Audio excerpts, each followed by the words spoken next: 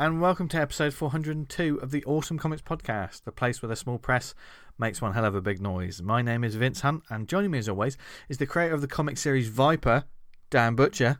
Hello.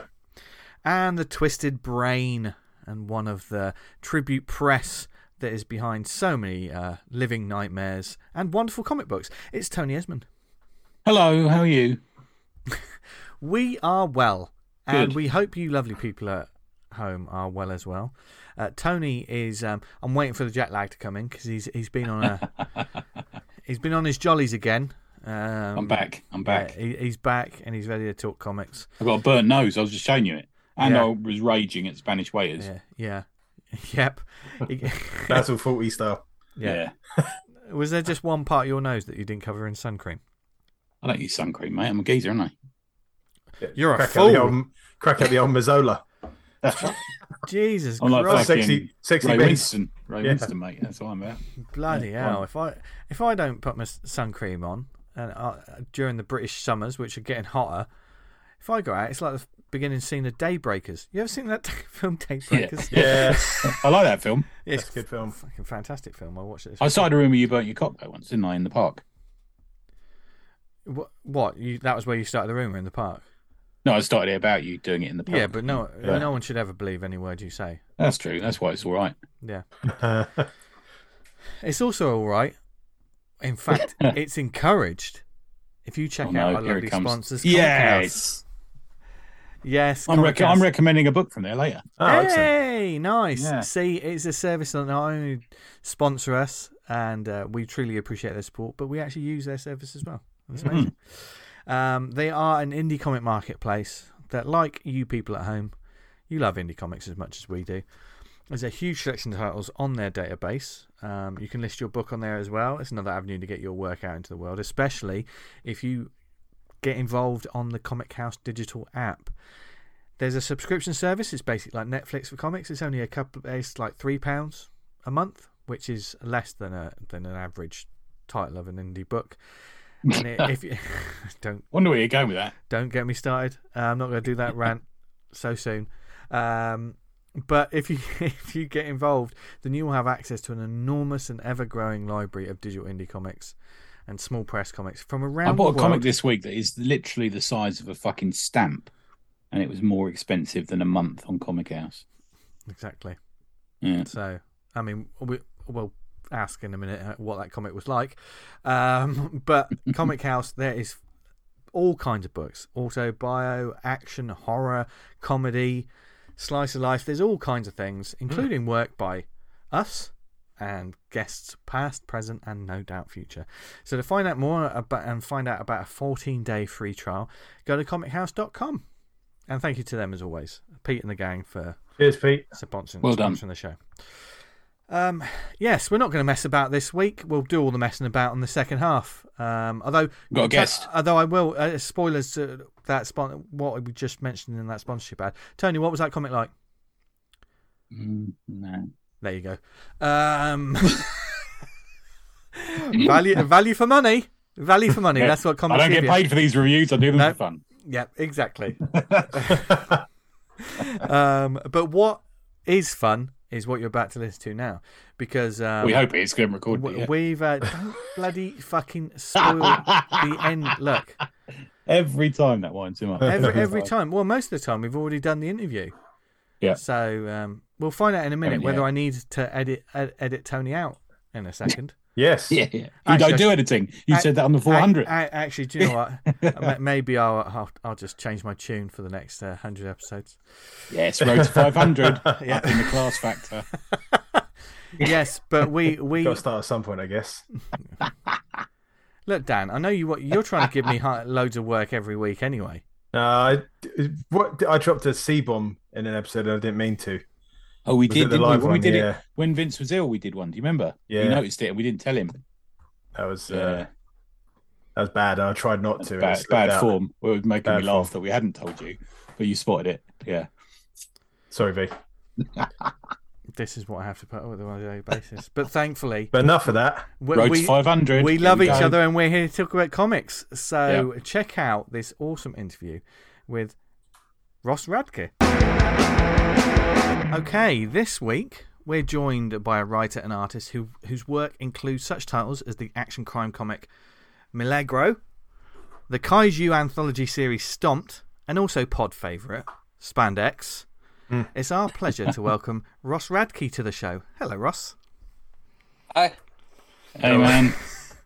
It's I was telling Ross he just says hey. He was just chatting to us for ages. Just chatting to us for ages. Yeah. As soon as the green light goes on in the studio, people panic. No, and I'm just I got your name right, Ross. I'm quite pleased. Yeah. But yes, thank you for joining us. Like I say, SpandEx has been. Dan's mentioned it several times. Dan got me hooked on it as well. And it's a gem. Like the character designs in it are so kind of mixed and eclectic. They're great. Love it. Thank you. Yeah. And the character arcs, etc. We'll get into a little bit of that, and also what your experience with webtoons, which is an area of comics we haven't really touched on. We've mentioned it occasionally. Guests mentioned it occasionally, but we've not really sort of drilled into it yet, have we? Yeah. No. But before we get on to all of your works, of which there are many, what is your sort of origin story, or how did you come to? You studied film, didn't you, originally? Is that right? Yeah. I actually have a Bachelor of Arts in filmmaking. I've been drawing, monsters and superheroes since I could hold a crayon in my hand, and it was always to tell stories. My impulse to draw was never about the image itself. It was always some idea I had that I was trying to get down on paper. And so, as I got into high school, I got into music, I got into film, and so I kind of that storytelling impulse and the ability to combine different interests is what led me to actually get a degree in filmmaking. By the time I graduated, I kind of realized that I didn't want to, carry around lights and stuff down in Hollywood. I didn't really want to do that grind. So it took me a few years, but eventually I kind of circled back around to kind of my original passion for drawing and for comics. I kind of rediscovered the comic book industry. I'd been a fan as a kid, Ninja Turtles and Marvel. And the first, I think 2015 was the first year I went to Emerald City Comic Con in Seattle, and really had my horizons expanded and realized how much more the medium of comics was than just Marvel DC. Cool. I think when you first encounter someone else, like a small press and indie creator doing stuff, you think, it certainly happened to me. I was like, oh, what the hell? I can do this myself. And did you have like in a moment like that, Ross? Yeah. So I brought a portfolio of pages that first year and kind of was showing my work to, writers, editors, artists, and I got a lot of really encouraging feedback, and it didn't really feel like people were blowing smoke up my ass. It felt like genuine, hey, you work on these things and you'll, you're almost there. I got a lot of people complimenting me on my storytelling, and they go, look, there's a lot of people who can draw an amazing pinup. We see so many portfolios with great splash pages, but it's very rare that we see someone, showing their portfolio for the first time who actually knows how to tell a story and compose a page. So, I mean, that was the type of thing I was hearing that first year, and it really, really kind of lit a fire for me to kind of keep pursuing that.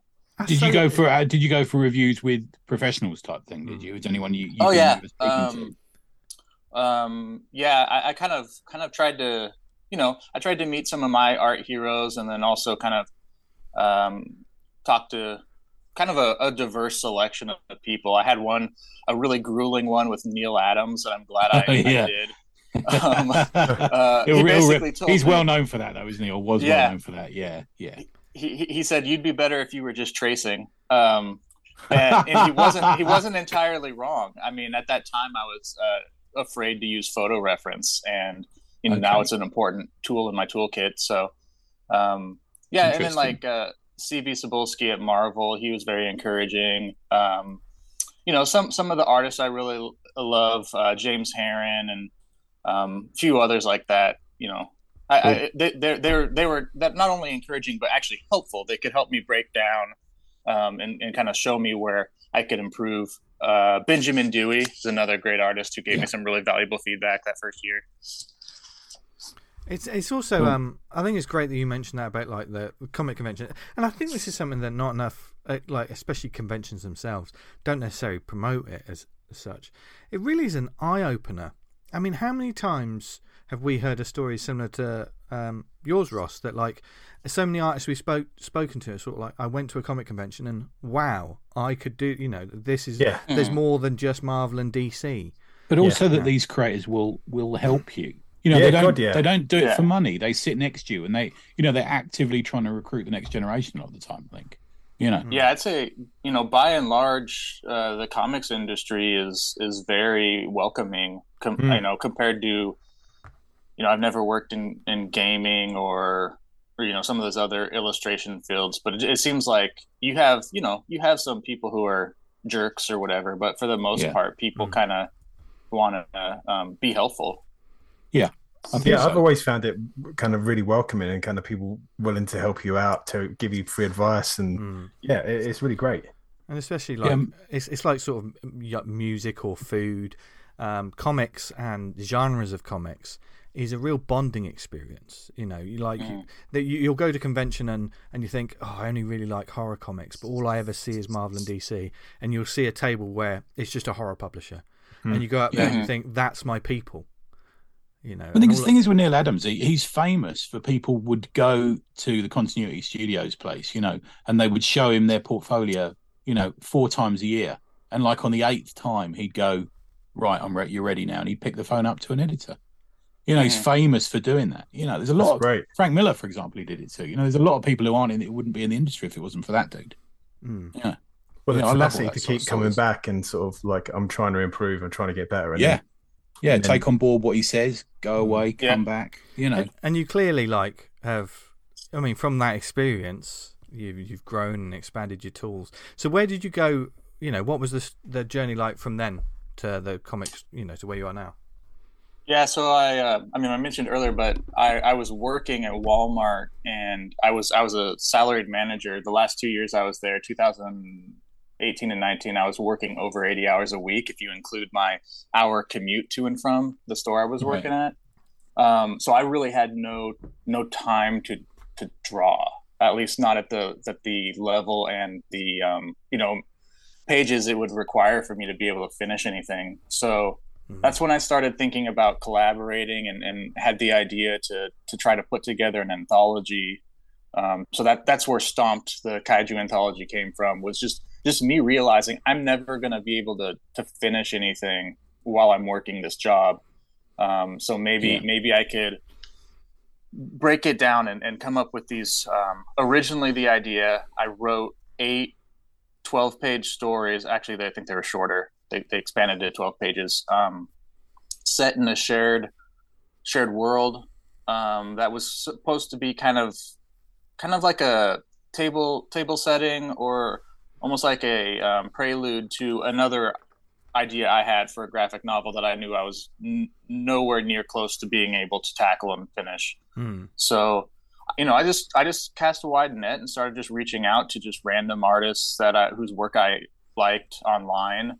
And then a couple of them would say, hey, if you're looking for more artists, I've got this buddy and this is the type of thing that they would love. And so kind of snowballed from there. So I lost my job at Walmart, which is the best thing in the world that could have happened to me at right at the end of 2019. And then the pandemic hit.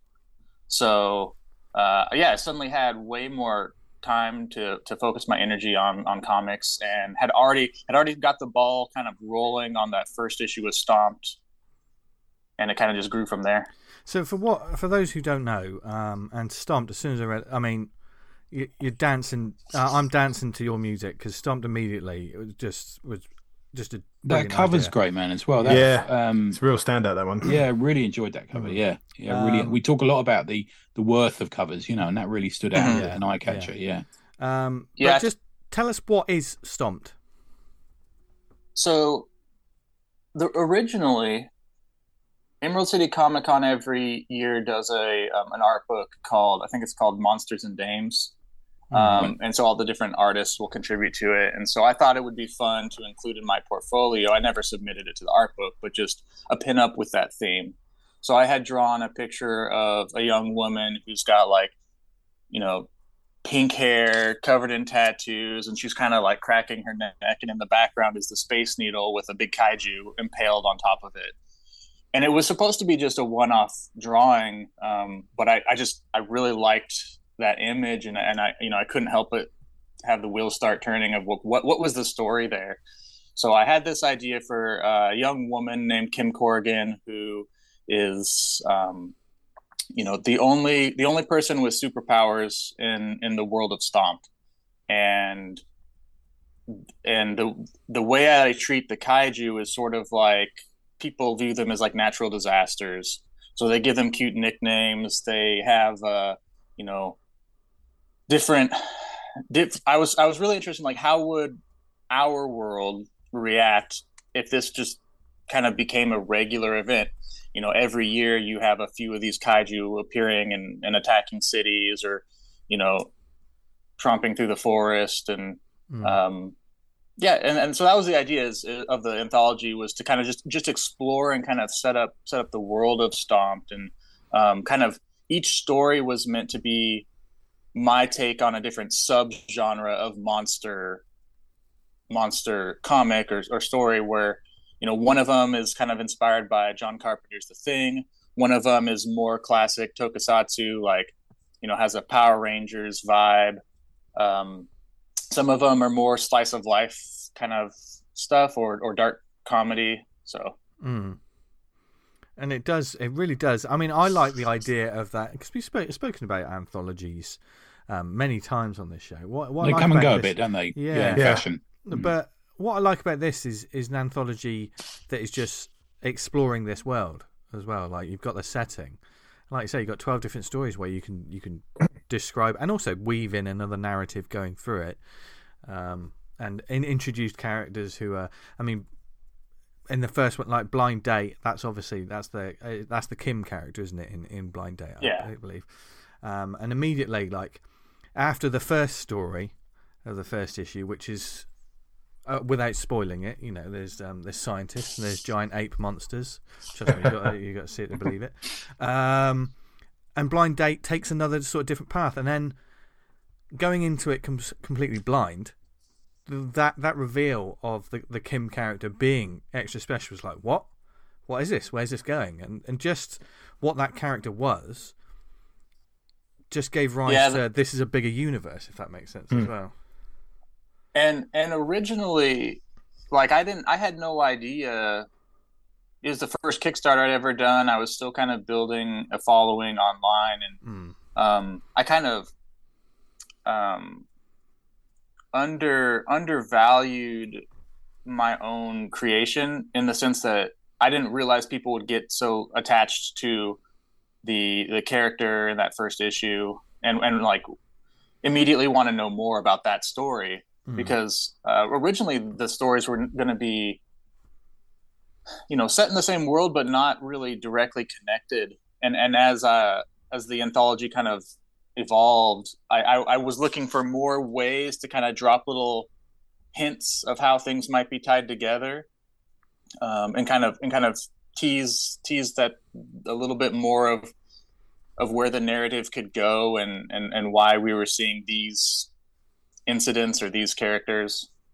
So that was something that kind of came about just pacing out the issues of the anthology, instead of trying to do it all as like one collected edition.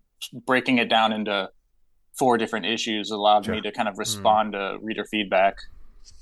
Oh, so you adapted to what kind of the feedback you got from backers and readers? Mm-hmm. Yeah. Okay. Interesting. So what kind of changes would you make based upon feedback you'd get? Like, would you do like a survey for Kickstarter, and then say, what do you like or don't?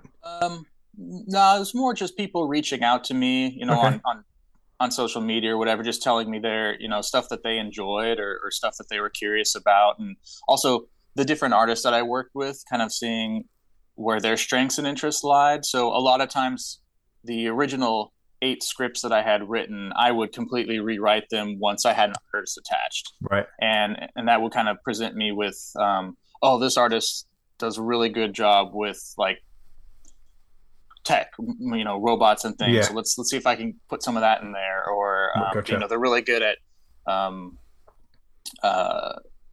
action, Yeah. And so, I tried to write to their strengths. And originally I wanted a different artist on every single story. But that ended up being a little cost restrictive in terms of what I was actually getting back on the Kickstarter. So I ended up drawing more stories myself, having some of my collaborators come back and do a couple stories. And, I'm happy with how it developed, but it definitely, I gave myself room to be flexible, and I think that paid off. Yeah, I guess if you're paying like a whole series of artists to do certain bits of the comic, depending how much you get back, you might not make much back off the Kickstarter, if anything. I mean, I don't mind sharing. Like you can go on the Kickstarter and see how much I raised each issue. I have pretty much broken even exactly. And that's paying my collaborators what I consider a very generous page rate for how small of a print run this was. And so I haven't actually really made any money so far. Part of the reason between issues 2 and 3 of Stomped, I took a year to draw Milagro, which was a graphic novel that I did with Matt Strackbine and Guillermo Zagara, sorry. He dropped. Put that in the show notes. And that was a buddy of mine who reached out to me, and he was offering me a page rate. So I was like, it'd be good to spend some time tackling a longer story, but the pressure of writing it is off, and the pressure of running the Kickstarter, like he took care of all that. So it was good for me to kind of shift gears and. It's nice to just be creative for a while, isn't it? As well, you don't have to worry with like, how am I going to get these envelopes out? This sort of nonsense. Yep. Yeah. I know what you mean, man. Yeah, completely. Were you a bit of a kaiju fan? Were you into this sort of old school Godzilla, King Ghidorah, all that sort of thing? Were you? Or? Honestly, not until I started Stomp. So I mean, I grew up with Power Rangers and movies like. Jurassic Park and Men in Black that were kind of, kaiju adjacent. They have monsters. Yeah. And Thank God for that. I thought you were going to say the Matthew Broderick Godzilla for a second. No. I'm the type of person where if I'm going to tackle a certain genre, when I know there's like really diehard genre fans, I want to do my homework. You can't half-ass that, can you? Yeah, people are cool on it when they. Yeah. So I mean, luckily, HBO Max has like all of the Showa era Godzilla films available, and then so I binge watched all of those.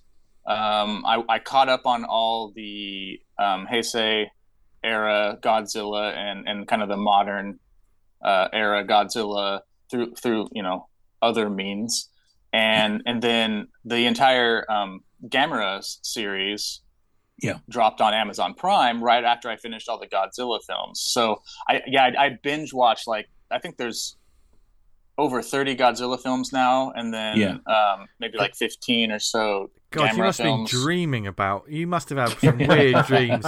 But I took a deep dive into that, and I tried to watch as many obscure stuff as I could as well.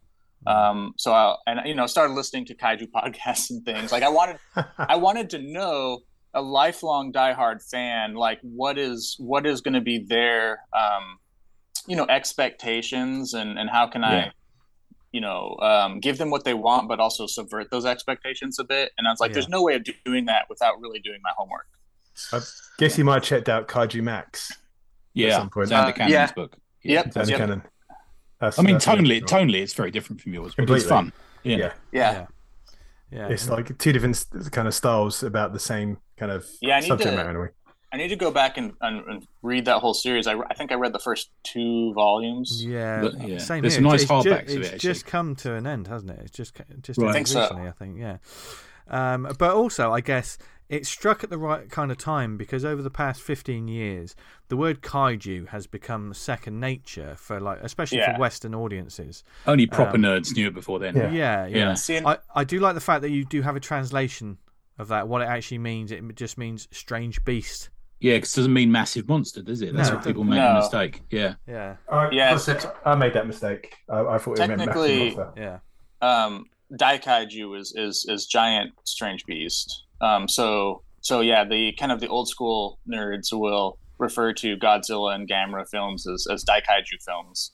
Right. Whereas Kaiju is a little bit more all encompassing. And so I use that specifically because, not all the monsters in Stomped are skyscraper sized. There's a few. There's some variety. There's some weird things living in some monsters that pop out and oh god. Yeah. And after Pacific Rim came out, Kaiju I feel like kind of became more common usage. I've compared it in the past to like Night of the Living Dead. The word zombies meaning changed. It no longer had its strict kind of voodoo origins. Yeah. It became something that was a little bit more separated from its original cultural context. Yeah. And so the general public could be like, oh, I know what that is. Yeah. I think they call it out in, is it the new Suicide Squad movie where the dude in the lab goes, there's a kaiju in the motherfucking house or something, and that is calling out the way that phrase gets thrown around. I think they're actually taking the piss with that line of dialogue. Yeah, because he's kind of a nerd, isn't he? I've definitely talked to people who are kind of protective of that term and would only use it to describe media coming out of Japan. So I don't take that stance, obviously. But I respect that there are people who do. Yeah, I see. It's kind of the same as when Marvel or DC put out like a manga version. It's like it's not though. It's not. Yeah. One thing I do love about, I mean, we'll move on to, because I think we definitely need to talk about Milagro as well because we love that book as well. Yes. But with Stomped, I mean, part of the joy about giant monsters and kaiju and stuff is the designs and the work that goes into it. And I love that your book has like back matter and sketches, and there's different kind of monsters. Like you say, you were always drawing monsters since you were a kid. But how much fun was that, like collaborating and designing monsters for this series? Yeah, and how did it work as well? Yeah. So I will say, like, I'm a huge fan of Hellboy and the BPRD, and I always love that their trades, have quite a large amount of like sketchbook pages and back matter. So that was definitely something I always wanted to include because I'm kind of a process junkie and I like to see how things get put together. So I want to, huge shout out to Andre Diaz who's lives in Spain, and he was the first artist who drew one of the stories in the first issue. He took a huge risk because at that point I had no real published work. I'd never run a Kickstarter. I said, I would like to offer you a page rate, but I can't really guarantee that until I see how the Kickstarter does. And, I've had a few false starts with people reaching out to me to draw their comics. And this was the first time that I had said, I'm going to be a writer and I'm going to hire another artist. And he kind of took that leap of faith with me. And the first, I believe the first thing he sent me was a drawing of the Mantis Kaiju. And as soon as I saw that, I'm like, oh, this is going to work. Like, this is absolutely going to work. It's like he had reached into my brain and pulled out kind of better than I would have imagined. Because I think in the script, I described it as being vaguely Mantis-like, and I sent him some thumbnails, and I think I include them in the back of that first issue, where it's just kind of has the triangular-shaped head, and he just took it and ran with it. And the same thing with the ape kaiju hybrids. His creature designs, along with mine for that first issue, kind of set the tone for the diversity, but also some stylistic things that are consistent within the kaiju and Stomped. So it's almost gives it its own vibe, doesn't it? It's got its own particular personality, your comic now, isn't it? Because you've got that very individual design work going on. Yeah. One thing I've told everyone is like I don't want it to have the guys in rubber suits look. If we can get more insect-like bodies and reptiles and the stranger the better, but something that kind of drawing from nature as much as possible. Like the weirdest animals in nature, incorporate that into the designs. I didn't want it to feel Well, that's interesting you say that, because I know you mentioned on your social media recently, Ross, that you don't want to put humans on the covers, which is okay. You also make it clear that humans are involved in the stories, as we know, because we've read them. But you only put the monsters on the covers. Is there you can also play that against a lot of the early Godzilla movies, because they mostly are about humans, aren't they? But and Godzilla will turn up in 15 minutes. Was that why did you go that? Why did you go around that line? It's kind of it's a little bit of a bait and switch, honestly, because the stories, a lot of them really do focus on human beings trying to react to the situation. But to me, like, the monsters are the selling point. And also the idea that this is this anthology is sort of a brief history of these kaiju attacks prior to the original narrative that I wanted to start. I kind of wanted to just like let the monsters be the stars for this one. Yeah. Yes. And then people by the end of reading all 4 issues will realize, oh, I actually want to know more about these characters. Yeah. Okay. But you don't skimp on the monster action as well, though, because it's like I remember when they did the new Godzilla, the one with Bryan Cranston, and you see all the trailers, you see the posters, and you think that was a big complaint about it, wasn't it? You were just like, this is Godzilla, and like because he's literally and. Fair enough, he only turns up at the end, but the story leading up to it was just really boring. Do you know what I mean? They sort that out by the time you get to Godzilla versus King Kong. That's all about just sort of like, don't worry, the people are there, but don't worry about it. We're going to see things mash each other up. Whereas your story actually is interesting. All the because I think you're along thematically. There's a horror story, there's a slice. But there's like a slice of life. That's what I like about it, man. You're drawing people in with the personality of the characters, but you've also got these monsters. I think that's important. And I think you've kind of joined up. The IDW side of things with the more indie comics by having 2 people on a date, that are probably not right for each other, and it gets interrupted by a massive monster's foot, Oh, it's terrible. And that could be straight out of a Fantagraphics book almost, Yeah. And then there's just a big action set piece, which is what we do. So, obviously you've been entrenched with Stomped all this time, as well as SpandEx, of course. But Milagro, which I'm murdering the pronunciation of that came out of left field for me. A lot of your comics, a lot of them, apart from SpandEx, were a discovery for me. I will say. Dan has been championing, but I was just I sat down and just obliterated all of them in an afternoon. Yeah, and Milagro was a real. It's not just a 20-page comic. This is like a little OGN, isn't it? It's like a 45. It's like 70-page graphic novel, and it's a complete story. Yeah. 45 because it spreads. I was just thinking, why my PDF say 45? There's a lot of double-page spreads. There is a lot of double-page spreads. Lots of. I love an action double-page spread where you see the action play out, and obviously this is about a lucha libre wrestler. But there's a lot more to it than that. It goes into sort of it's an action crime story. There's so much going on with this. So the backstories of the characters, they've past trauma that they work through as the story goes through. Yeah, and it's kind of like a kind of a grittiness, but it's all kind of hyper colourful and that's what I liked about it. Yeah, I really like it. We talked a lot. So Matt Strackbine, he's the creator of the character Milagro, but he brought on Guillermo to do the actual writing, right? And he brought a lot to it as well. Such a great story, such a great script. It really feels like it's that part of the world. We talked about the cliche of like Mexico's always yellow in movies, and we didn't want to do that. We wanted it to be, bright and colorful like Mexico actually is. I don't really have any connection to that country. I've visited Puerto Vallarta one time. And to be honest, I don't know the first thing about wrestling. I've never been a wrestling fan.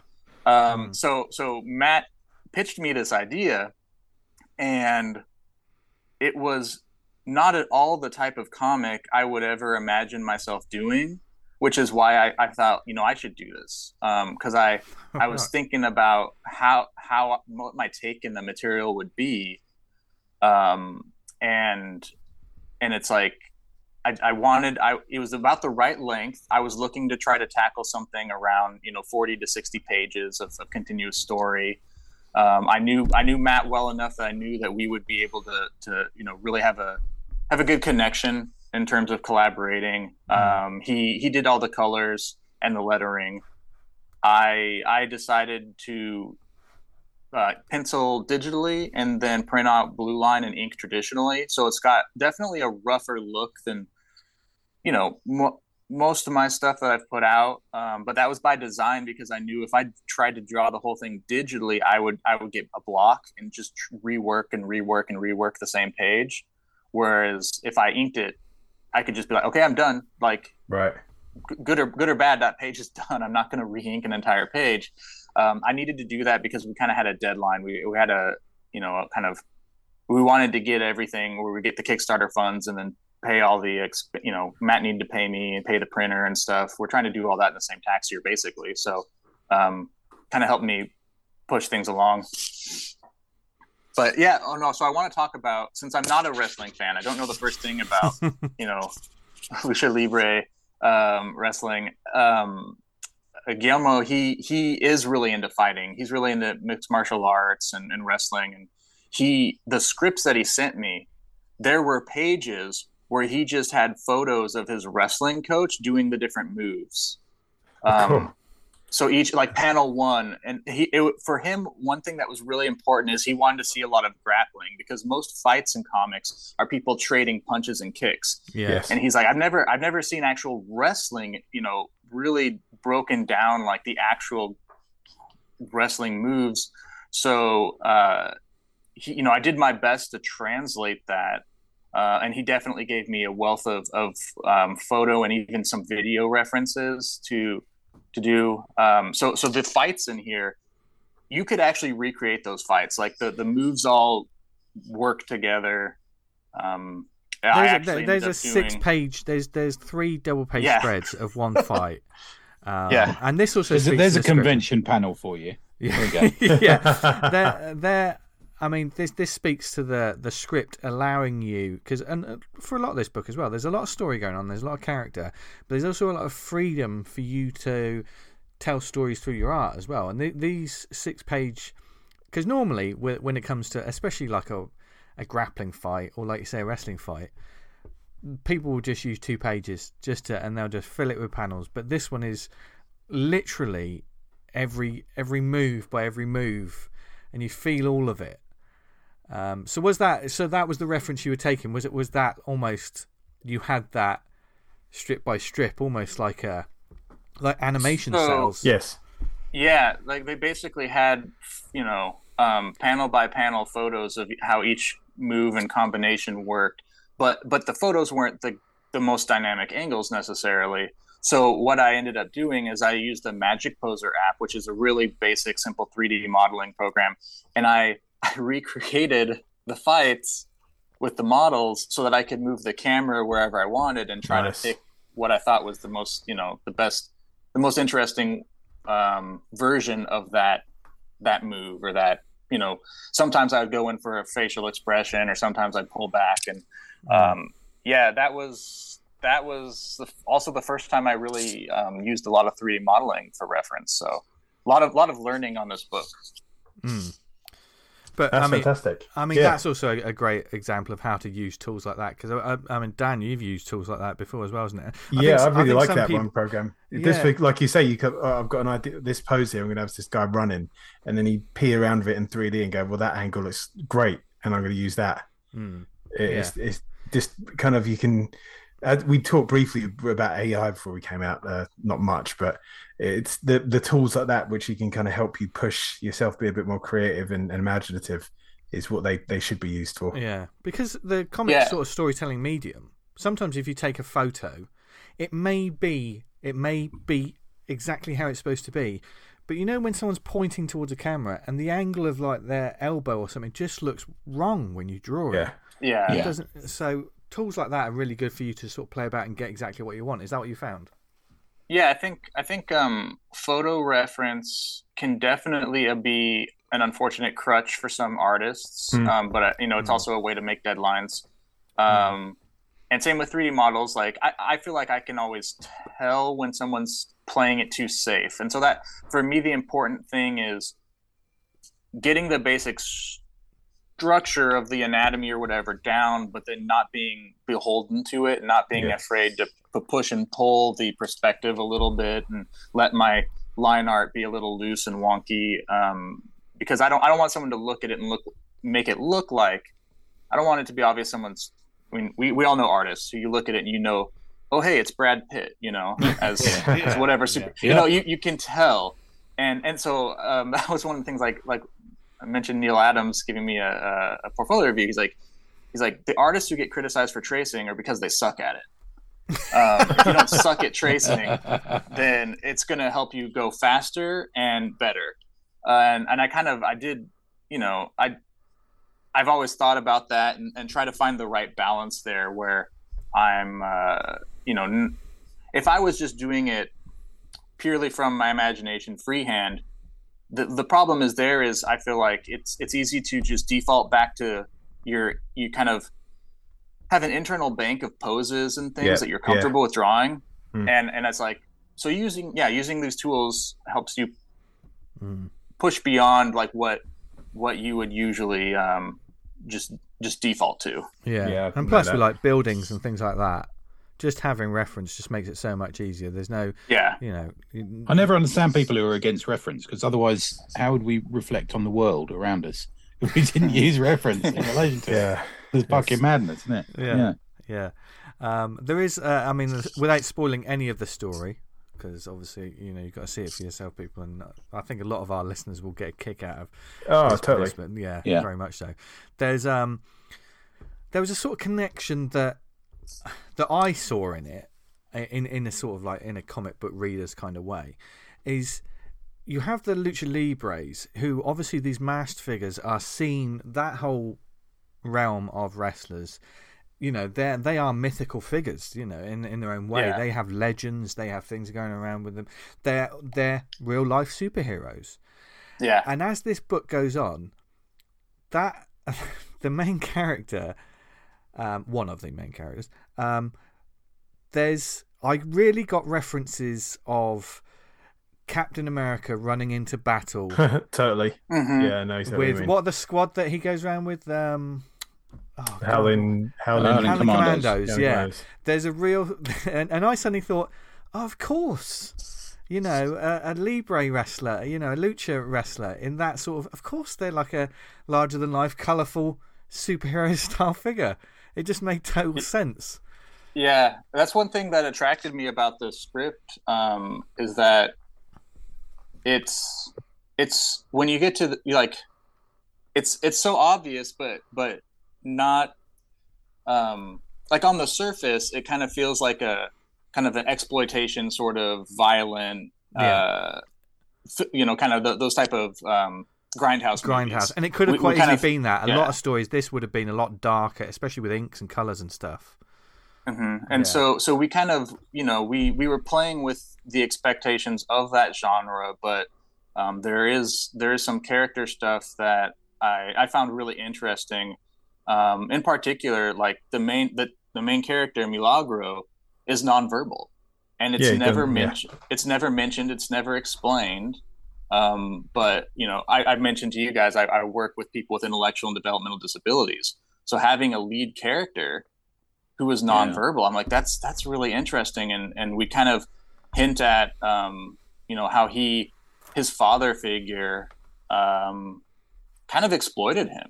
And is not necessarily like the greatest person, but he also took this kid off the streets and turned him into like the world famous wrestler. So there's like two sides to the coin, and I just liked how the whole story, without spelling it out for you, kind of shows you that there's kind of the light and dark behind everybody. Yeah. And then by the end, it goes completely off the rails and turns into some crazy, Punisher Warzone type insanity. Yeah, but in a really satisfying way. Yeah, I think it really works out. Yeah, it's definitely. And you don't skimp on the violence in this one. This is also just to let you know, this isn't a cartoon Lucha Libre. There's people literally having their heads smashed in. And absolutely, I mean, the pace that made me go, oh, was the one with the garbage truck. Or whatever that truck was towards the beginning.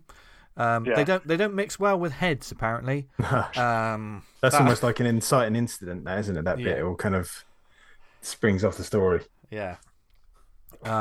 So, that must have been quite an experience, because what you're doing with SpandEx, if we can sort of segue through to that, is also very different as well, because this is a sort of action grindhouse. I mean, Milagro is like an awesome film that I've just discovered on Prime Video that I didn't realise existed, and I fucking loved the 2 hours I spent watching it. And of course, the Kaiju with Stomped. But what made you want to do SpandEx? What led to this sort of webcomic? Webtoon had a contest. Honestly, I've been, ever since I was a kid, I've been building this roster, pantheon, or whatever you want to call it, of these weird superheroes. I do love superheroes, but I really don't read a whole lot of superhero comics anymore, because it just seems, how many times can you swap people's powers, or it's I feel like there's an in and out. I don't know. Maybe not everyone feels this way, but I felt like I was really into Marvel kind of during the Ultimate and like Bendis era of Marvel. Okay. Yeah. And then when that came to a close, I kind of, discovered Image Comics and indie comics, and my interests kind of diverged. But I don't have anything against superheroes. It's definitely it's kind of like, if you're working in comics in the US, you're gonna have to engage with the superhero at some point, right? Yeah. So I figured, I started reading Invincible and Savage Dragon and some of the stuff where it was very a creator's singular vision, and I was like, you know what, maybe I could do something like that. And so I somehow, I haven't read very many webtoons. It's not a platform that I was super familiar with, but just something about the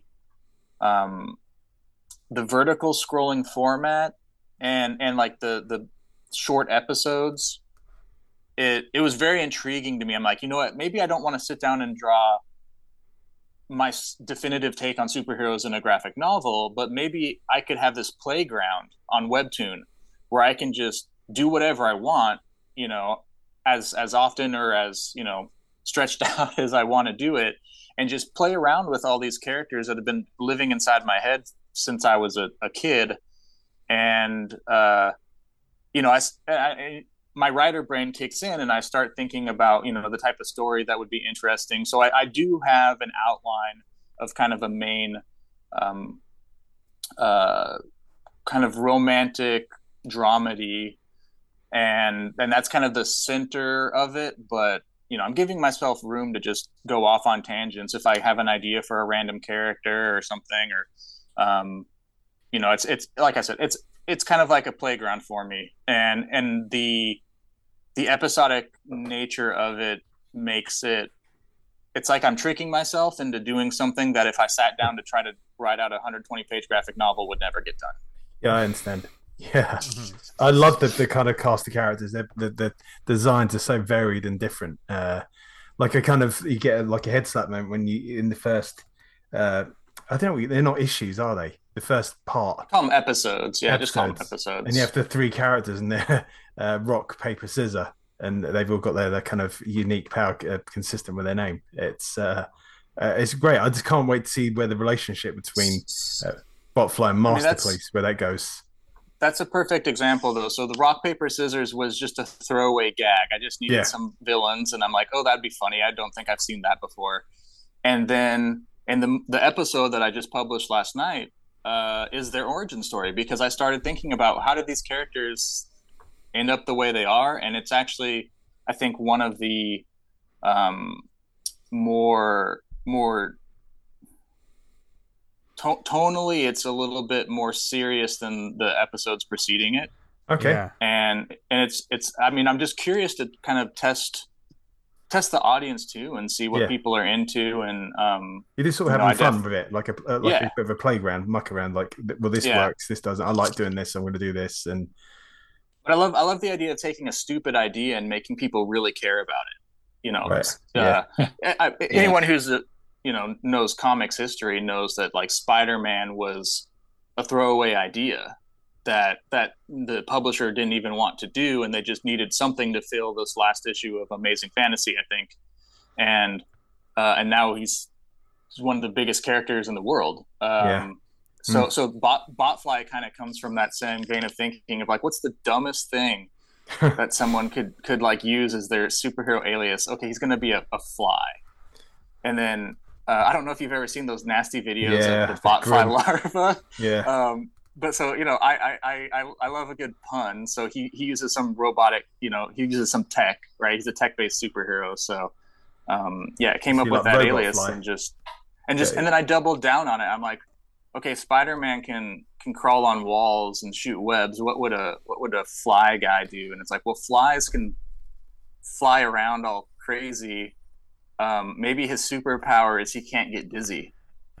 And I just double down on these stupid ideas, but then execute them as if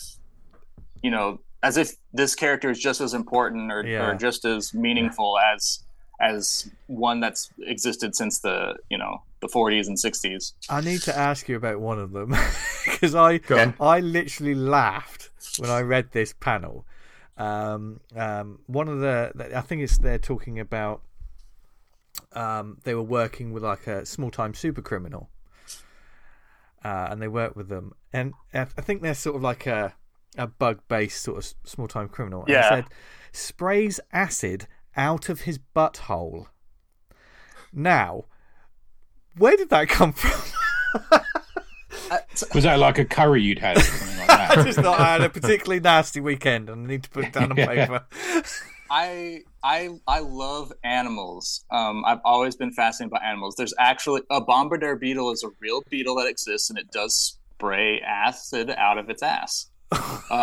So I was trying to figure out, the three characters in that episode. They all have some sort of physical deformity that was caused by some sort of superhero or villain in their past. So again, that's just a throwaway gag, but I've already, people are like, he's got his own mini series coming out soon. Is that what you're saying? So we'll see. I mean, you never know. Like, these one panel cameo characters. I mean, that's part of the fun of doing this. I mean, now they're there. Now they're a part of this universe. I mean, is that a danger in any way, though? I mean, obviously, it's wonderful that all of this inspiration is there, but it's like, oh, that's a great toy to play with. I'm going to play with that toy. Oh, that's great. I'm going to be doing that. But are you still, do you think, right, okay, back to the main story? Because you don't want too many distractions from the main arc, do you? Yeah, I've got like I said, I have an outline that's fairly mapped out, and I have points in that outline where I could take detours. So the episode prior to the most recent one ended with a question for readers of whether Botfly should become Masterpiece's sidekick or go on his own. And I had ideas that would work in both scenarios, and I could shuffle the order of how I did them based on feedback. So most people said that they felt like Botfly should be on his own for a bit, and so I've got like 3 or 4 episodes mapping out him on his own. which was a story idea that I already was planning on doing at some point.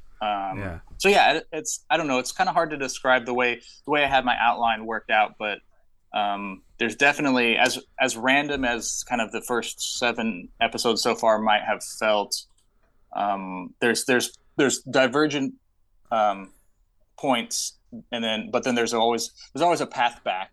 I mean, I don't think it's not random in something that you can't follow, because all of this is completely cohesive and part of the world, and that's part of the joy of reading it. I mean, the basic synopsis for the arc, the mystery that you want to see played out, it happens in the first one when Masterpiece turns up, and the narration is, "Here's my ex-girlfriend." Well, not yet. This was the first time.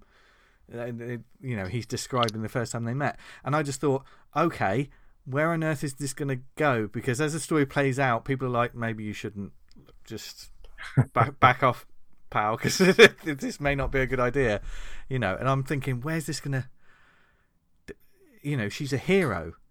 Yeah, and in archetype terms, I mean, it's like Ant-Man hooking up with Wonder Woman. It doesn't make sense. And so that's part of the tension of, or maybe keep it in universe, Blue Beetle hooking up with Wonder Woman, right? Yeah. It doesn't make sense within the archetypes of superhero storytelling. And so immediately there's that tension there of why would these two people have been a couple? She's described as the world's most powerful superhero, and he's just kind of this like teenage guy who built some wings and some gadgets, and that definitely seems in like he's in over his head. So yeah, I mean, and that's part of the challenge I set for myself too, is like, now I have to convince the readers that their relationship makes sense, and then I have to blow that relationship up and make people care about that as well. And so I don't know, hopefully I can pull it off. But life's rich tapestry, there, my friend. Yeah.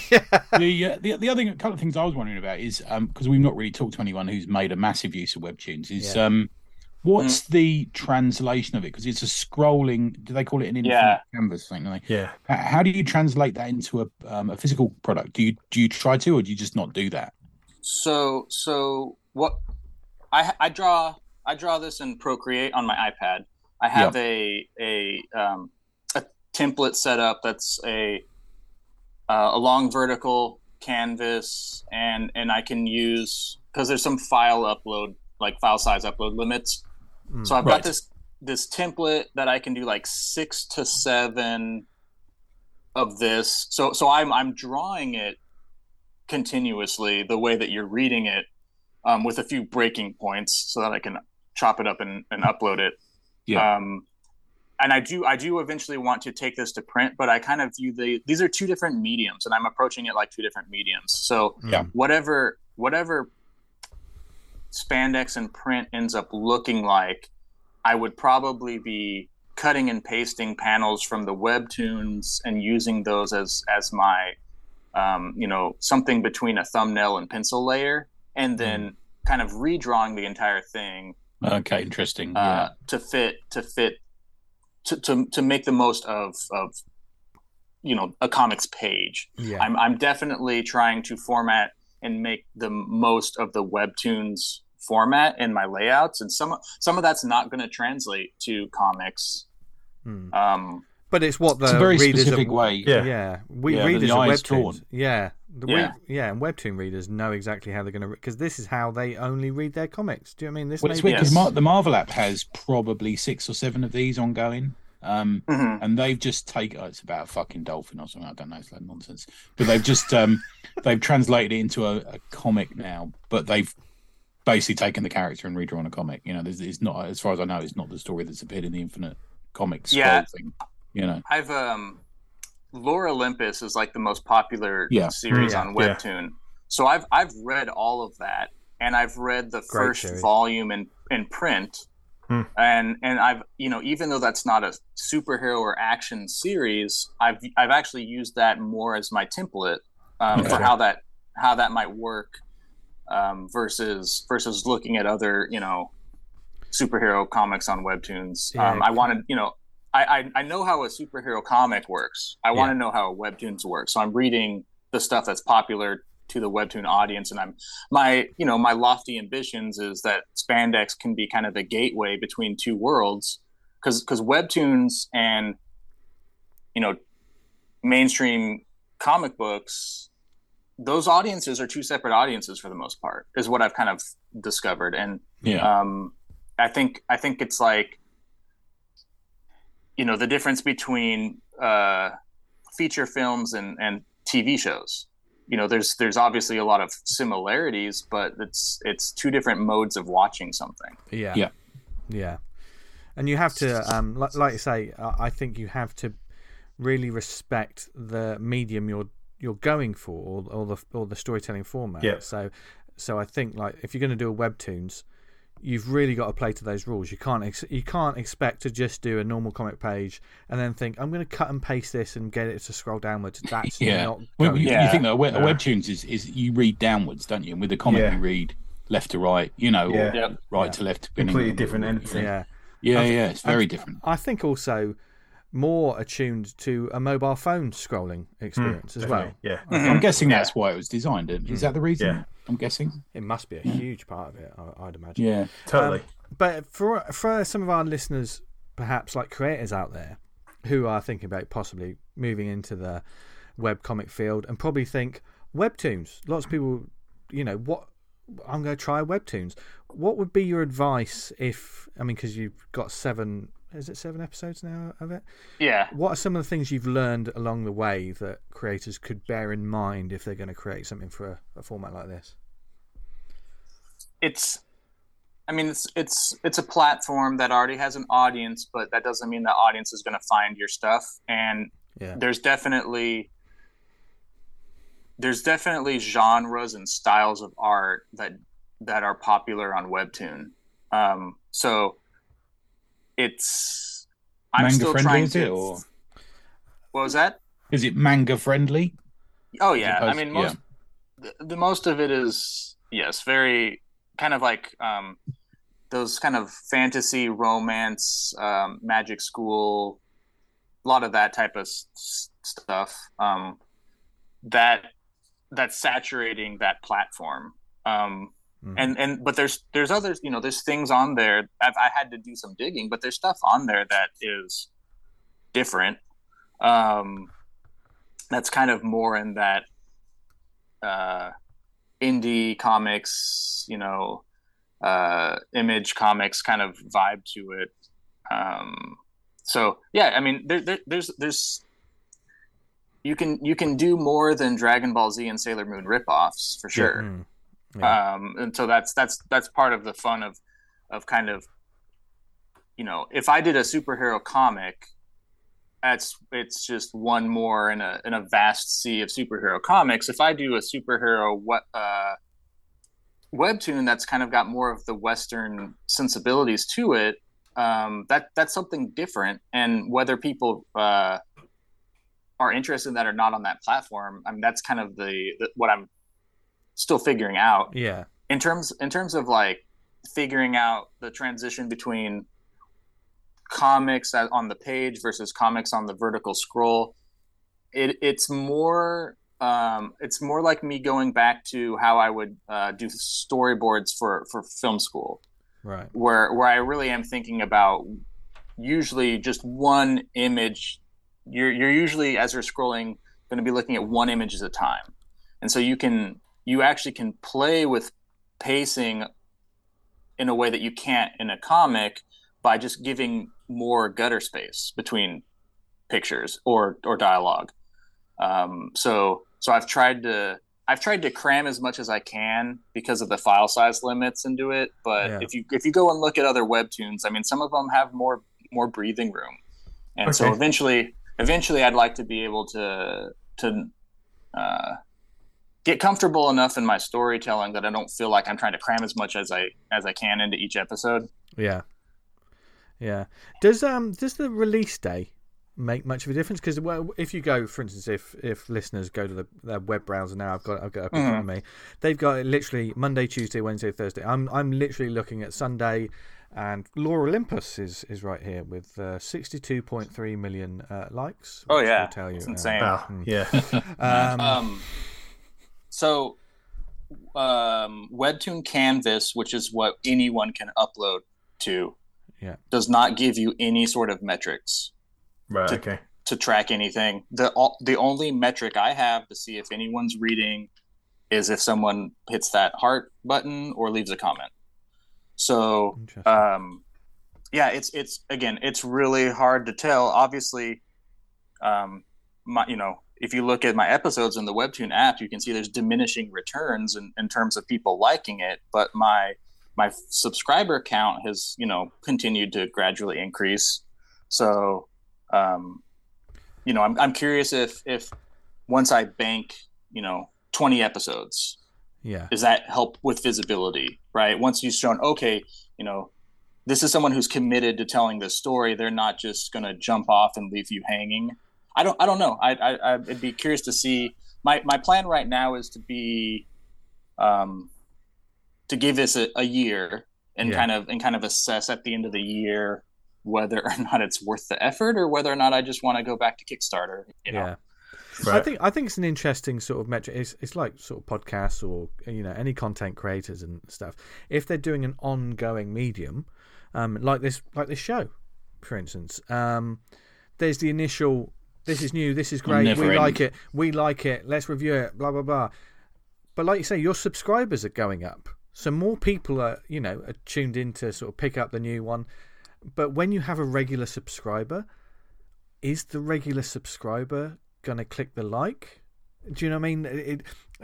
It doesn't necessarily mean. I mean, I know, for instance, I subscribe to some YouTube channels. I don't like every video, but whenever it pops up, I'll watch it and then just move on with my day. It's the same sort of thing, isn't it? Really? Yeah. We really should like more stuff. That's the moral of the story.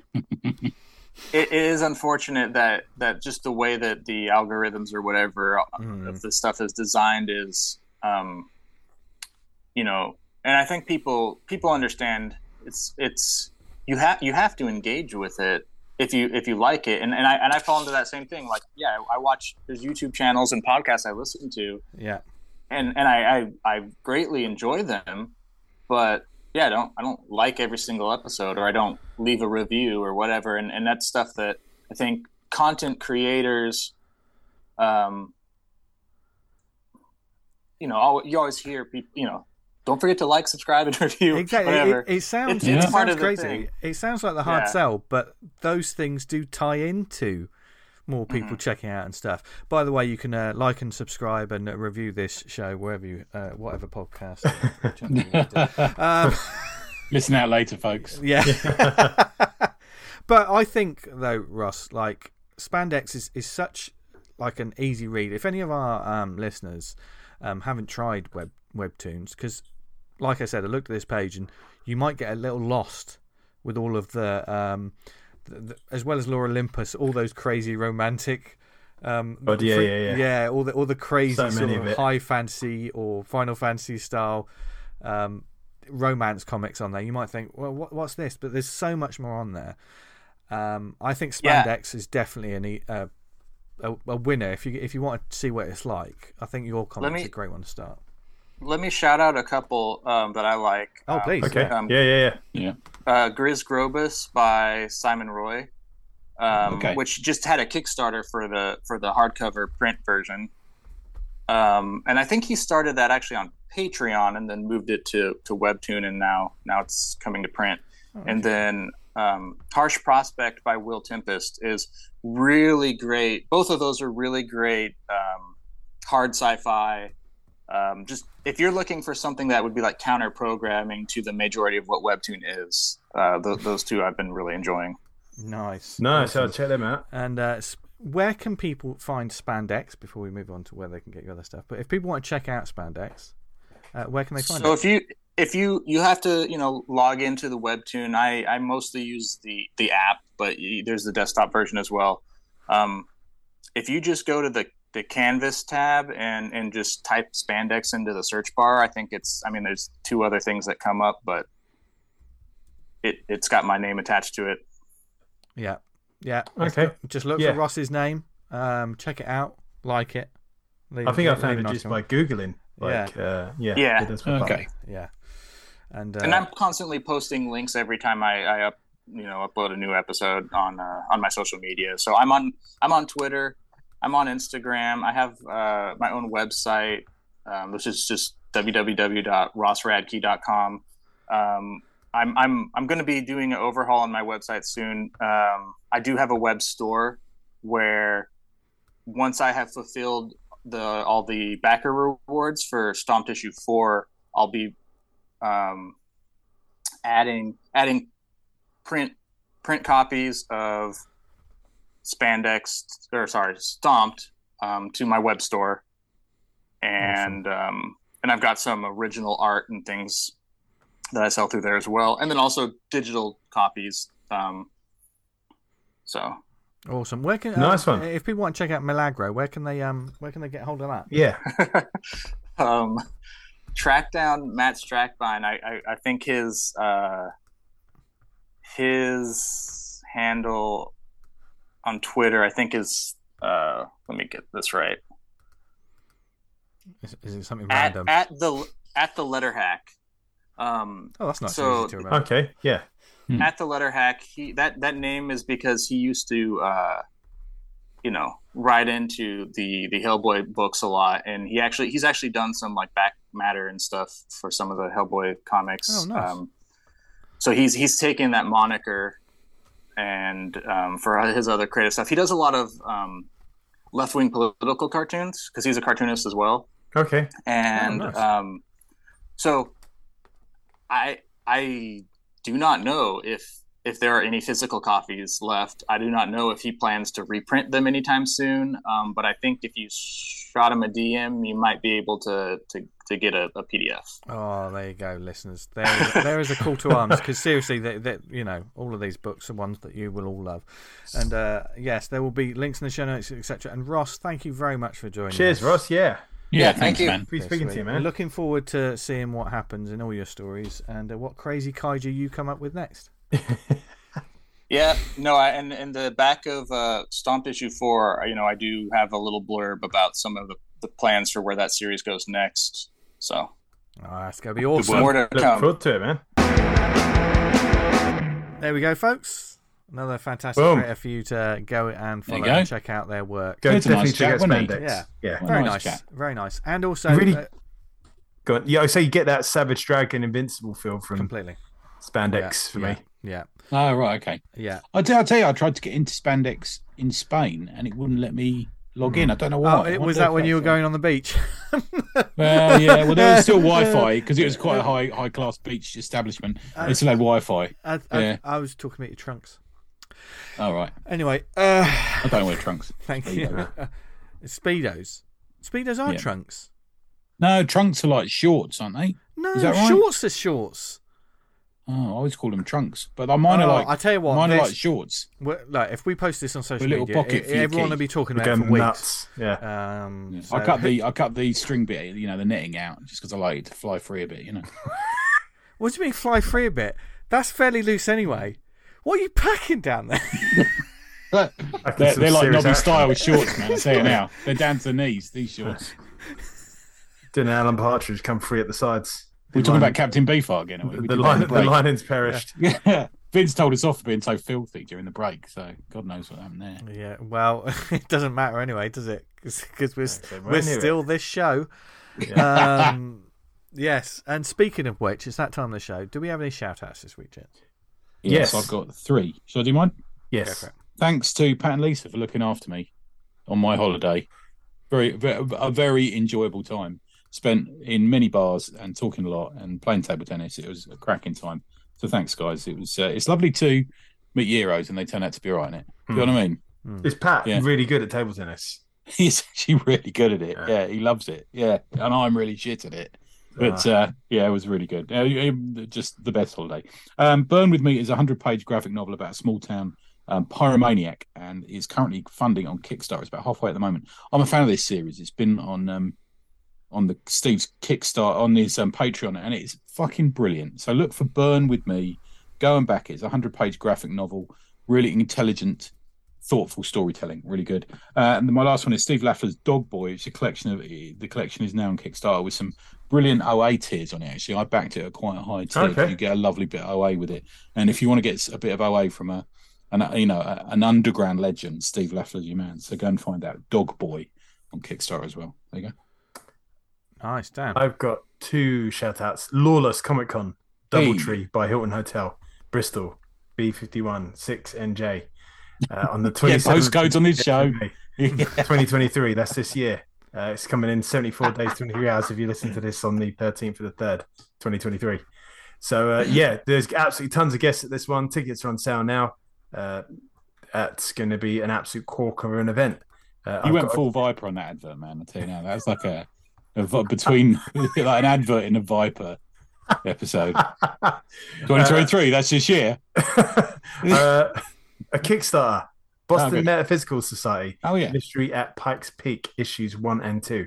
Fleeing arrest, the team arrive at Tesla's experimental station to face a dangerous turn in Catelyn's abilities and a murder plot. And that's by the lovely Madeline Holly Rosing, friend of the show.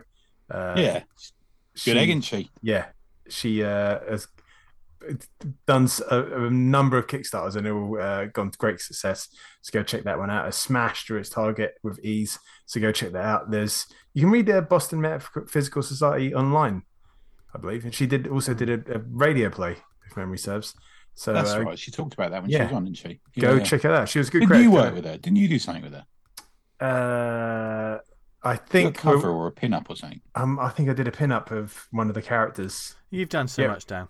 With one of the kind of scams, not scam, but when you're an up-and-coming webcomic artist and you want to promote your webcomic, do fan art of bigger webcomics, and then they say, look, here's Dan's web drawing of so-and-so, and he does a webcomic called Vanguard, and then you leech off some of their readers, and that's a tip for the top there. It's like the Del Boy of webcomics. Yes, Vanguard soaring the heights of not being in the top 100. It should be.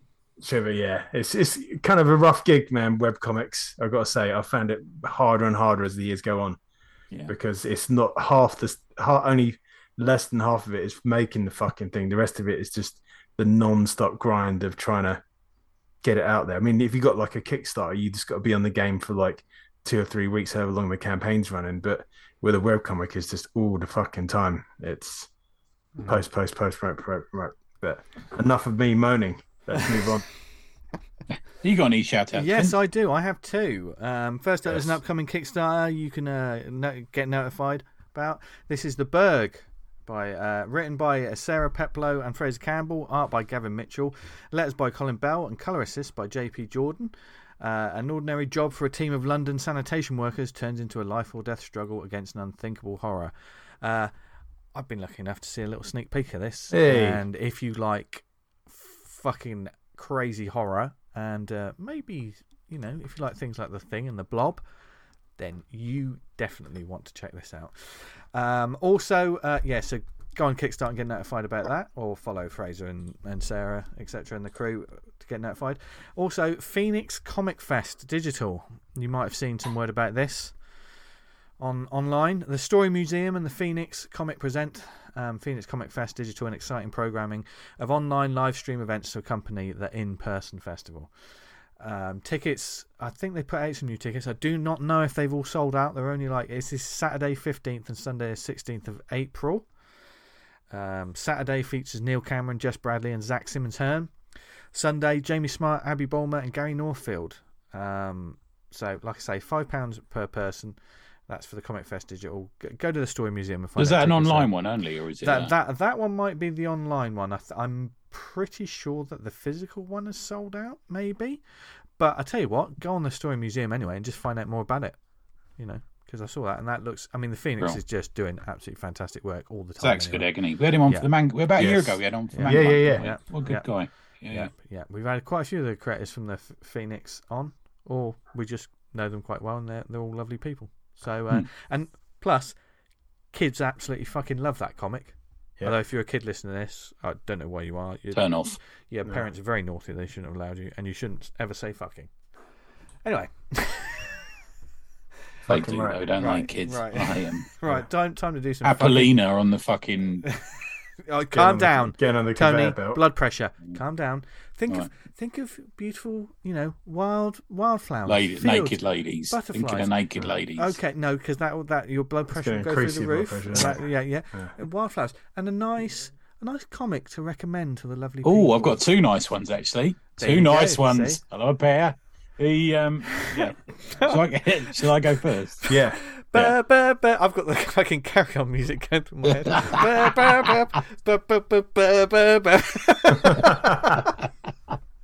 Right, I apologise, Stephen, because I'm about to recommend your comic.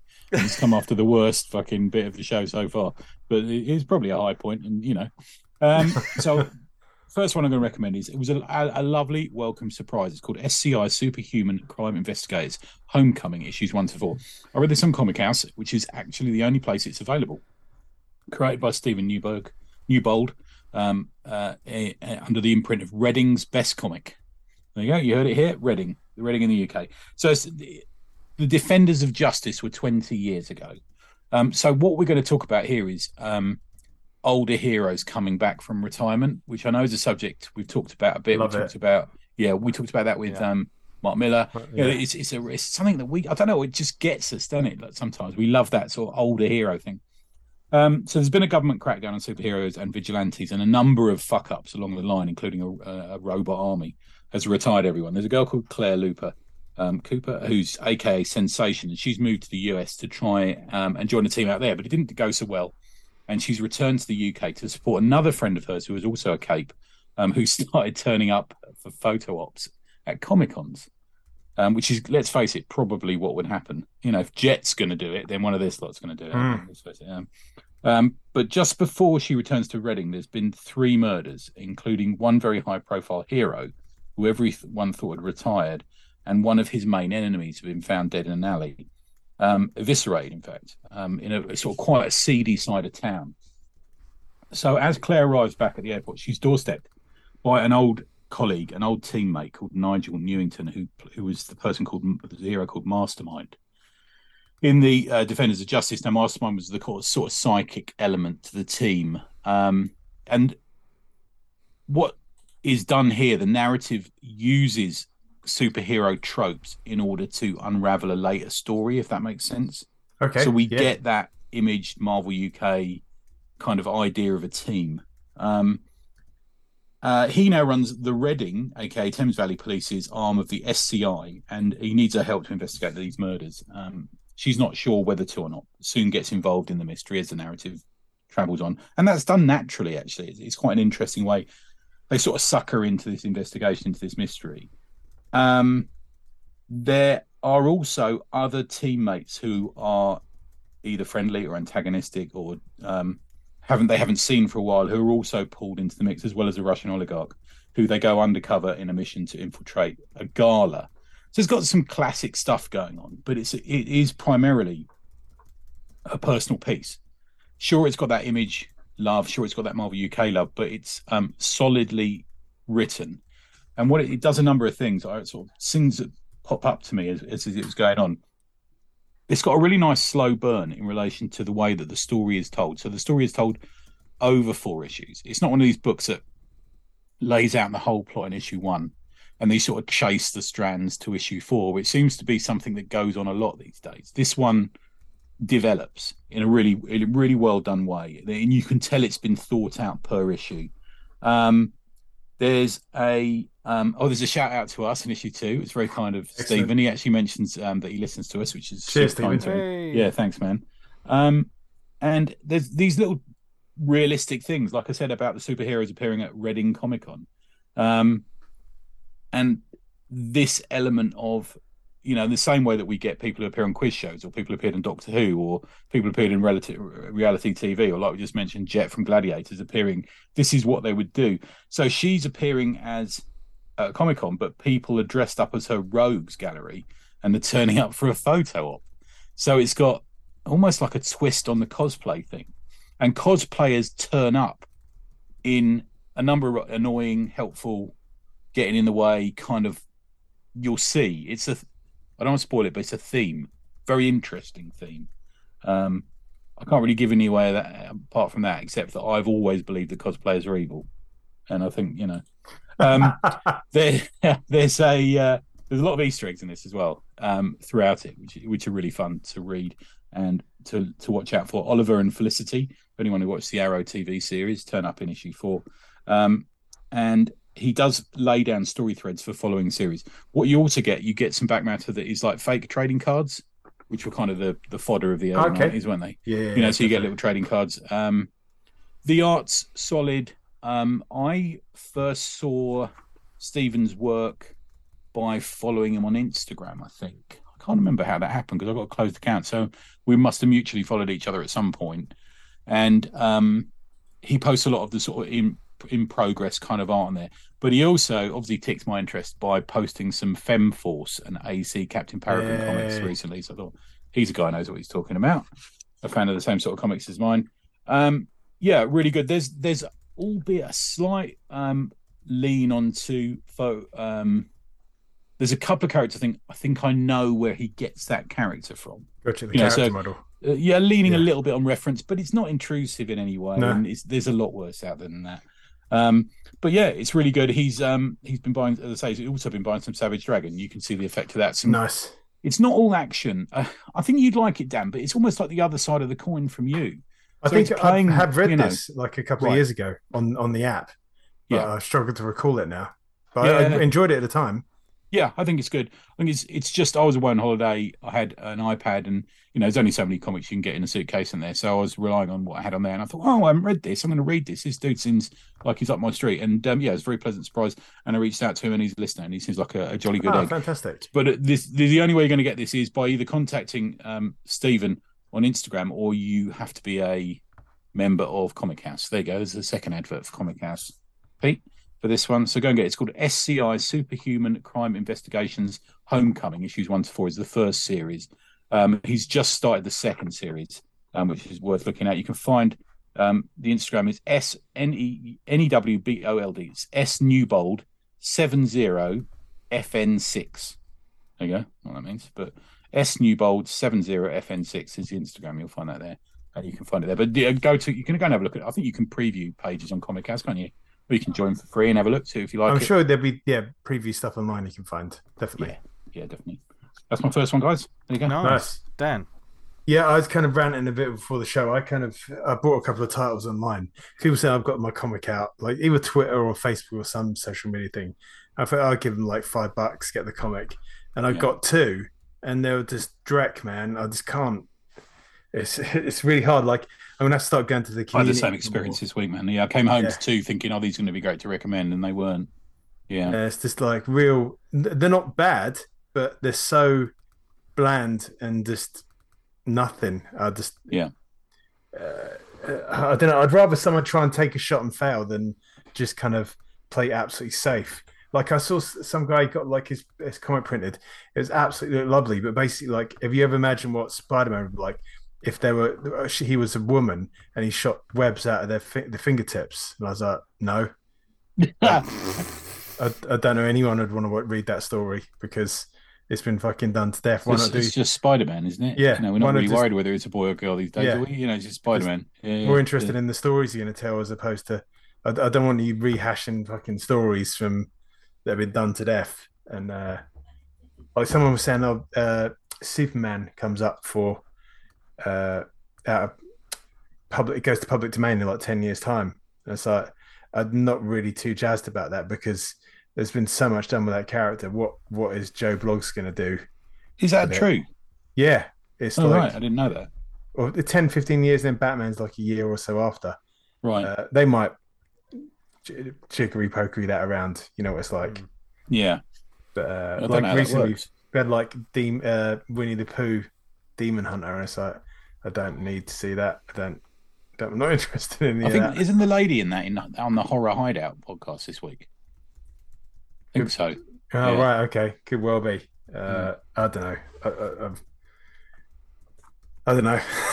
So I went back. I got given this. I put this on the old wish list for Christmas, and it's one of my go-tos. Is the Captain America Epic Collection, and it's from the run which I was absolutely fucking loving. which was this one incorporates the Bloodstone Hunt, which is essentially like Captain America goes on an Indiana Jones adventure with Diamondback as his sort of sidekick, which is Diamondback's Pete Captain America for some of us, isn't it? We enjoyed that one. Yeah, God, I was loving it. But how would you? Diamondback basically was like a member of the Serpent Society. She's a bit of like a trashy girl, and she basically wanted to sleep with Cap, and that's the motivation enough. I think. Yeah, it's kind of a character up, but doesn't have to be noble, does it? No, Cap being the goody two shoes kind of doesn't really realize when a woman's coming on to him in any fashion whatsoever, and he's absolutely straight for this entire kind of most of this run, almost painfully straight, and all the characters around him are kind of a lot more kind of nuanced and got their foibles, whereas he's just like, no, yes, yeah, okay. It's a good little story. It goes on from that, and it's the first introduction of Crossbones, which is one of my all-time favorite villains. Yeah, because Greenwood was like, the Red Skull needs muscle, and he came up with Crossbones, who's in some ways not the anti-Cap, but he's an absolute fucking bruiser. I quite like reading about him still. Yeah, ruffian from the streets. He's just great. And the fact he's kind of like squared it away that he's going to work with the Red Skull, who's like a Nazi. I don't know if they bring that up in the comics much anymore. But such a great character. I loved him. They kind of did an origin for him, which tied into Diamondback. And I was like, yeah, not really feeling this. It'd have been better to do like a Wolverine style. Like, it's so much more interesting if he doesn't ever take the mask off and you don't know where he's from. He's just an absolute fucking unit that just works for the Skull. And he has got a background, but it's way more interesting if you don't know what it is. So there's another one of the Captain America Central Collection, Epic Collections that I'm going to be. They're not cheap, are they? Those collections? No, they're not. It's unfortunate that some of the runs where like something massive happened, that particular one is fucking ridiculously expensive. There's one with the cover where Captain America's holding out the shield and Wolverine's slashing down at it, and it's got all the sparks going. That's a lot, that one. And there's a couple of others that are really hard to get hold of. But for the price of that, you can get the app for like 6 months, man. Yeah, maybe I should do that. It's just that I want to have it and own it. It's like, why are they being funny about these? They should be printing these out a fucking dime a dozen so anyone can get them. It shouldn't be that limited, surely. You would think so. There's another fucking complaint I've got about these people. Fuck you at the drive-through, they fuck you at the counter. Yeah, getting fucked all the time. Yeah, but enough about that. Yeah. Who's next? Vince is getting fucked. What are you getting fucked on, Vince? Well, I feel like this episode I am. Lucky you. Yeah. No. This week, I will echo what the gentleman just said just then. I read a few comics this week, and it's the recommendations section for a reason. And the ones I can wholeheartedly recommend are the comics of The Guest that I read this week. They're the ones I found so much enjoyment from them. So check out Ross's work, because I love those comics. The first Stomped will get you addicted, because it's a lovely fresh start on that sort of area of comics and movies and stuff. And I'm finding the recommends bit the hardest bit of the show. Yeah. And I'm not going to shout out any titles that I thought they weren't very good, but and part of the reason is that I said it to the guys before we started recording, that I didn't even finish them, because sometimes, and I don't know how many of you people out there have the same sort of thing, there's an indie comic, and certainly it might be an indie comic that a lot of people are talking about or raving about, and you're like, okay, right, let's check this out, and it's so dense at the start, especially when a lot of these comics are designed to be like TV shows. They aren't they aren't about giant monsters. They aren't about superheroes. They aren't about like monsters and all this kind of stuff. Maybe it's a crime book. Then maybe it's a crime book, or maybe it's a crime that turns into a supernatural book, or maybe there's something like that, or a Western book. I love Western books, but I've tried quite a few, and there's nothing really grabbing me. There's just a sort of like, oh God, I love it when I read a comic and I've as I've said on this show, and I've said to the guys, I read that. Like Nemesis, last week's recommendation, Nemesis was like, read issue 1. Right, okay, issue 2. Click, blasted buy. through that. Yeah. Click, buy, on to the next. Do you know what I mean? I love that when it's like, I read that in no time. Did I even read it? It happened so quickly. Whereas sometimes when you start something, comics, after all, are a medium. In the way that music is a medium, movies are a medium. You know, how many times have you watched a movie and you just thought, I can't be bothered with this now. And especially in the days of streaming, there's less of a chance to finish it. You sat in the cinema back in the day. You sat in the cinema and you think halfway through, well, I've paid my money. I've got to see it through to the end. Yeah. Now, because of streaming, it's like 15 minutes in. No, I can't be bothered. I'm going to watch. You know, and I think I've already picked out a couple of books from my shelf that I'm just going to go back to reread. Like I've had an old Excalibur edition out. You know, the Alan Davis stuff that I want to read through and stuff like that. Because I'm looking for that fix. We are all looking for that fix.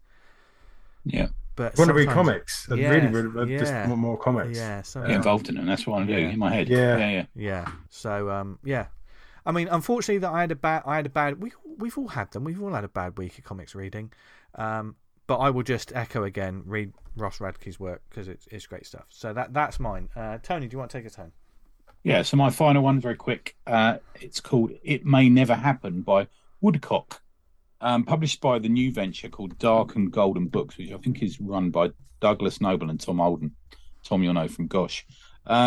It's a series of 1 and 2 panel gag strips collected in a small landscape black and white book. It's, how much is it? £4. A little expensive, I'm going to say, but okay. It's sort of archived material, really. It's Woodcock was a cartoonist from the early 1970s onwards. He sadly passed away. He passed away in 2007 at the age of 65. His work appeared in Private Eye, The Spectator, and probably where we saw it, Knave and Fiesta. But it also appeared in Punch and a number of other magazines. Were you a big subscriber to Knave back in the day, Dan? No, I can't remember. I'm more as a Razzle man. Yeah, good. Yeah, class. Yeah. Read His Wife, came out once a year. He's not somebody I was previously aware of, being completely honest, but I really did dig his sort of sharp, sort of punky surrealism thing he's got going on in it. He's known for his, if you look him up, he's known for his captionless commentaries that often move between a banal setting to something much stranger and often more surprising. So here's just a little taste of what you got in it. So cartoon 1 of the book is a man watching a television in a sort of suburban living room in his living chair, his living room chair with his lamp and a picture of the Queen on the wall. And what he's watching on television is a big picture of a bum, and the bum squirts poo in his face. So we've all been there. So not maybe literally, but figuratively. Have we, Tony? Is there something? Yeah. Well, we've all seen X Factor, mate. And there's another one where the man is following a seemingly sexy lady with luscious long hair. Down to her shoulders, and she turns around and she's actually got the face of a lion. There's a bit of that going on. It's sort of pacey. It's quite a quick read. It's just fun. It's a cool little zine sized thing you can have. I kind of dug it. It was all right. It's good fun. I'm glad I got it, actually. I got to learn a little bit about this creator, about this cartoonist, long after his death. But if you go to Twitter, you can go to dark_and_golden, and that will take you to links. And if you go to darkandgolden.bigcartel.com, you can get this. And they've got other products. I think this is book 2 in their line. They've got about 4 books out at the moment. So they're all interesting stuff. It's all nice. Yeah, just collections of stuff, this was originally published in Brain Damage 1, 2, and 4. And the Damage annual in 1990 as well. So it's a bit of comics history along with that as well. So it's called It May Never Happen by Woodcock from Dark and Golden Books. There you go. Nice one. So another list of comics for you all to check out. So go forth and check them out, folks. And we hope you enjoyed this week's episode. We had a lot of fun, absolutely ranting about it. So it's the end of a Sunday, and everyone's a little bit tired and a little bit. Maybe there's jet lag. Maybe there's not enough coffee. Maybe there's too much coffee. It's only an hour ahead. You don't really get jet lag from that, do you? I don't think. Well, I will use any excuse to have a nap. As will Dan. Yeah, Dan loves a nap in the day. Yeah, I've been talking about the falling asleep in the afternoon on set A. It's it's great at the time. Yeah, it's great at the time. But the next day, like your body's like, let's have some of that again. You're like, well, I'm driving now, so. God. So, imagine you pulling over in a lay-by and having a sleep. Yeah. You know, the police turning up, going, "What are you doing this lay-by?" I'm sleeping. Yeah. I always wind people up. Unlike me, winding people up. But then, like, if you bring a little pillow and like lay it on the window behind you, and like just keep one eye open as you're driving, and then just check for people's reactions. What? Jesus Christ! Stay safe out there, everyone. Yeah. Don't do as we do. But what you should do is read loads of comics. And we hope you enjoyed this episode and everything we talked about. If there's anything you want us to talk about in an upcoming episode, or perhaps there's any events or comics. Or a guest. We've actually booked a guest while we've been talking. We've that's how we do talked about webtoons this week. Are there any other comic mediums perhaps that we don't know about? Any other comic services that you want to hear more about? Because literally some of our most informative conversations come from the fact that we know nothing about it. So we're just asking people, what is this? That's maybe I'll tell you what, Ross tone. mentioned before we start recording about AIR. I've obviously been keeping my eye on it through the various sort of forums and subreddits I'm on it. Even that, since we last spoke, that's changed a lot. It's like moved forward even more. Like that whole thing about the hands used to be an issue, but they're kind of getting over that. So it's like, fucking hell, it's really moving. Dan Nuts. Butcher is now 75% AI. Yeah, I wish. There you go. What do you mean? He's a sex robot. We've always done that. Yeah. Sex robots. What? If there's anything you want to get in touch with us about, perhaps just to ask Dan trying to get out there. If Dan's okay, Dan and Tony are okay, then please get in touch with us. You can email us awesomecomicpod@gmail.com. Follow us on social media at the Awesome Pod. We're on other social media as well. There's Facebook. There's the Awesome Comics Talk group. Join the Slack group. Loads of great channels and a wonderful community of people out there just sharing ideas and comics and just talking about comics, and wonderful place. So definitely get in touch with us to get involved in that. If you listen to us on the website, thank you very much at awesomecomics.podbean.com. If you listen to us on Apple, and we said about it, but it really does. It's not. I mean, we always joke, oh, it's quite nice, but sometimes it does help the algorithms and stuff like that. So weirdly, this month we've gone up by about another quarter in listeners, haven't we? Yeah. Oh, wow. And thank you very much to anyone that has started listening to us. I can honestly say that we're consistent. Terribly sorry. We're a consistent show because we've never been any good. So don't worry. We'll keep giving you the same mediocrity you've come to expect over 400 episodes. I always like people every week think, oh fuck me, my life's a bit shit. And it's like, well, listen to this. He goes, could be worse. Could be worse. Yeah, could become one of those wankers. Yep. And if you listen to it, so subscribe, leave a nice review, help us get the word out about the show. It's kind of a bit dark this week, isn't it? And if you listen to us on any other networks like Spotify, Amazon, Stitcher, Podnose, Podknife, what other networks are we on, Tony? You're also on the Pod Network. Your arsehole. Is that what you wanted to hear, Cindy? I get that reference. Yeah. Thank you. I'll just say this: you don't want to be on GIF. You don't want to be on our WhatsApp group.